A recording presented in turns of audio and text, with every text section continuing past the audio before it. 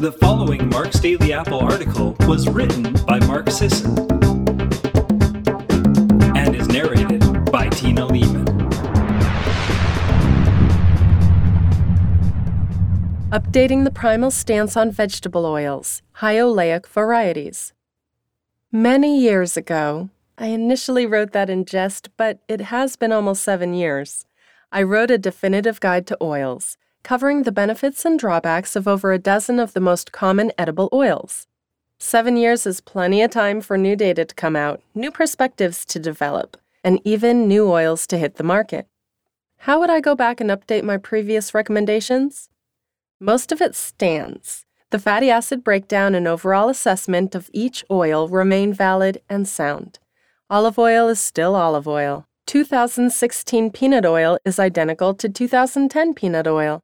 If you're interested in the basics or want to see my 2010 take on edible oils, go ahead and read through the definitive guide to oils at marksdailyapple.com. The reason for my recommendation that people avoid making most oils a large part of their diet also stands. They contain too much linoleic acid, a fragile fatty acid that becomes inflammatory when exposed to heat and creates oxidative stress when incorporated into our cell membranes and lipoproteins. The historic human diet contained very little linoleic acid. The modern industrial diet contains excessive amounts, mostly thanks to our reliance on these oils. Everything compelling us to avoid vegetable oils lies downstream of the linoleic acid issue. Rancidity. Higher PUFA oils are more prone to rancidity.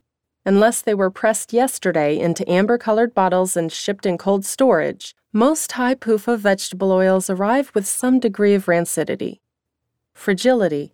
Linoleic acid has a bad tendency to oxidize when exposed to heat. Since these oils are being used in deep fryers, sauté pans, and processed food all over the world, the majority of the linoleic acid people consume has been partially oxidized. Lack of historical precedent. Our current levels of linoleic acid are without precedent.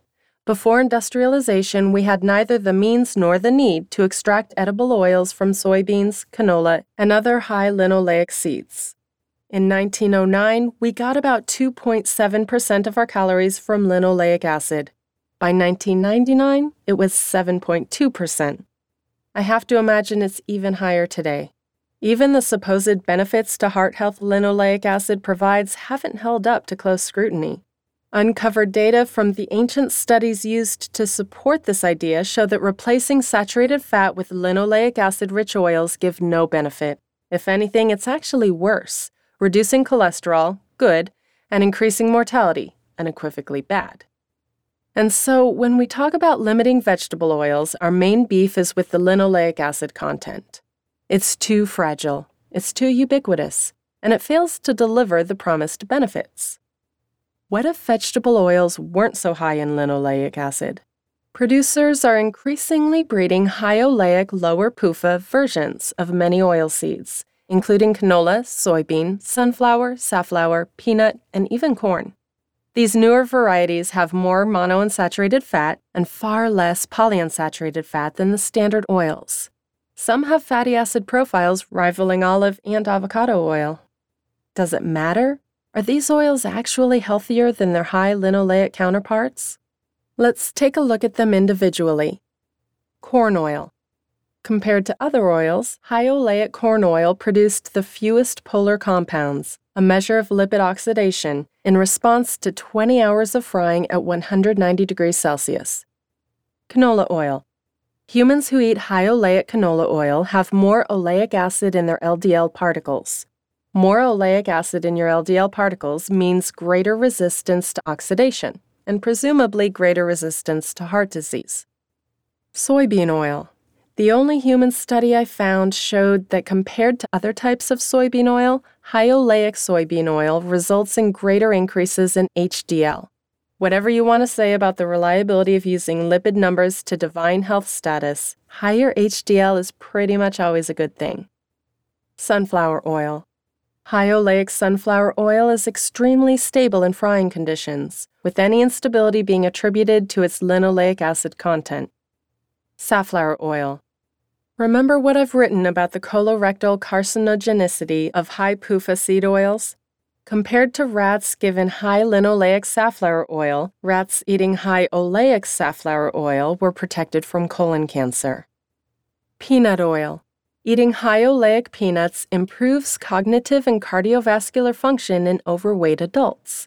It wasn't the isolated oil in the test, so other peanut components could have played a role. Now, these aren't healthy oils. These are still refined oils largely depleted of the phytonutrients that naturally occur in the seeds, and they'll still be used to create shelf-stable junk food and deep-fried fare. But at least they're no longer actively unhealthy. They can become neutral cooking vehicles to be used for good or evil. All in all, I think widespread replacement of high PUFA oils with high-oleic versions will bring huge benefits to everyone.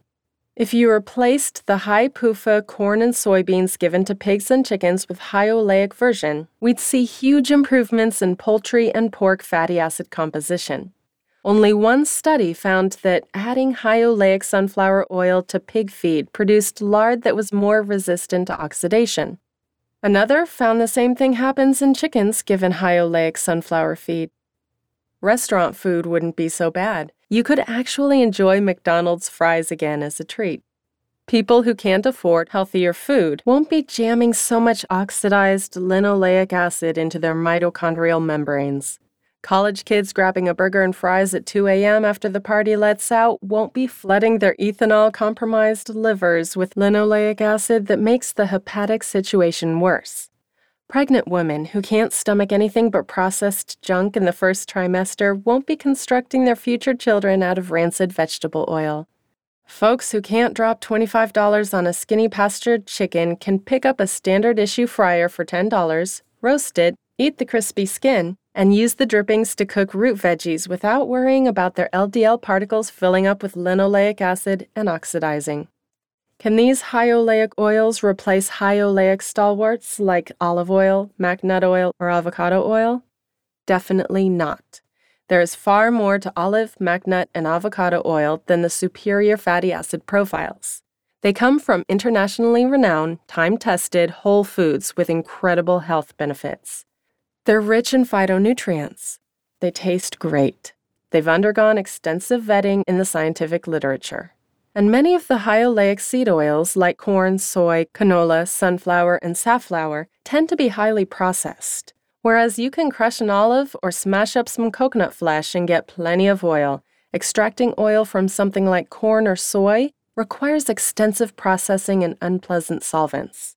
Certain producers have figured out how to make cold-pressed sunflower, safflower, and canola oils, but I don't really get the point. Oils are often refined for a reason.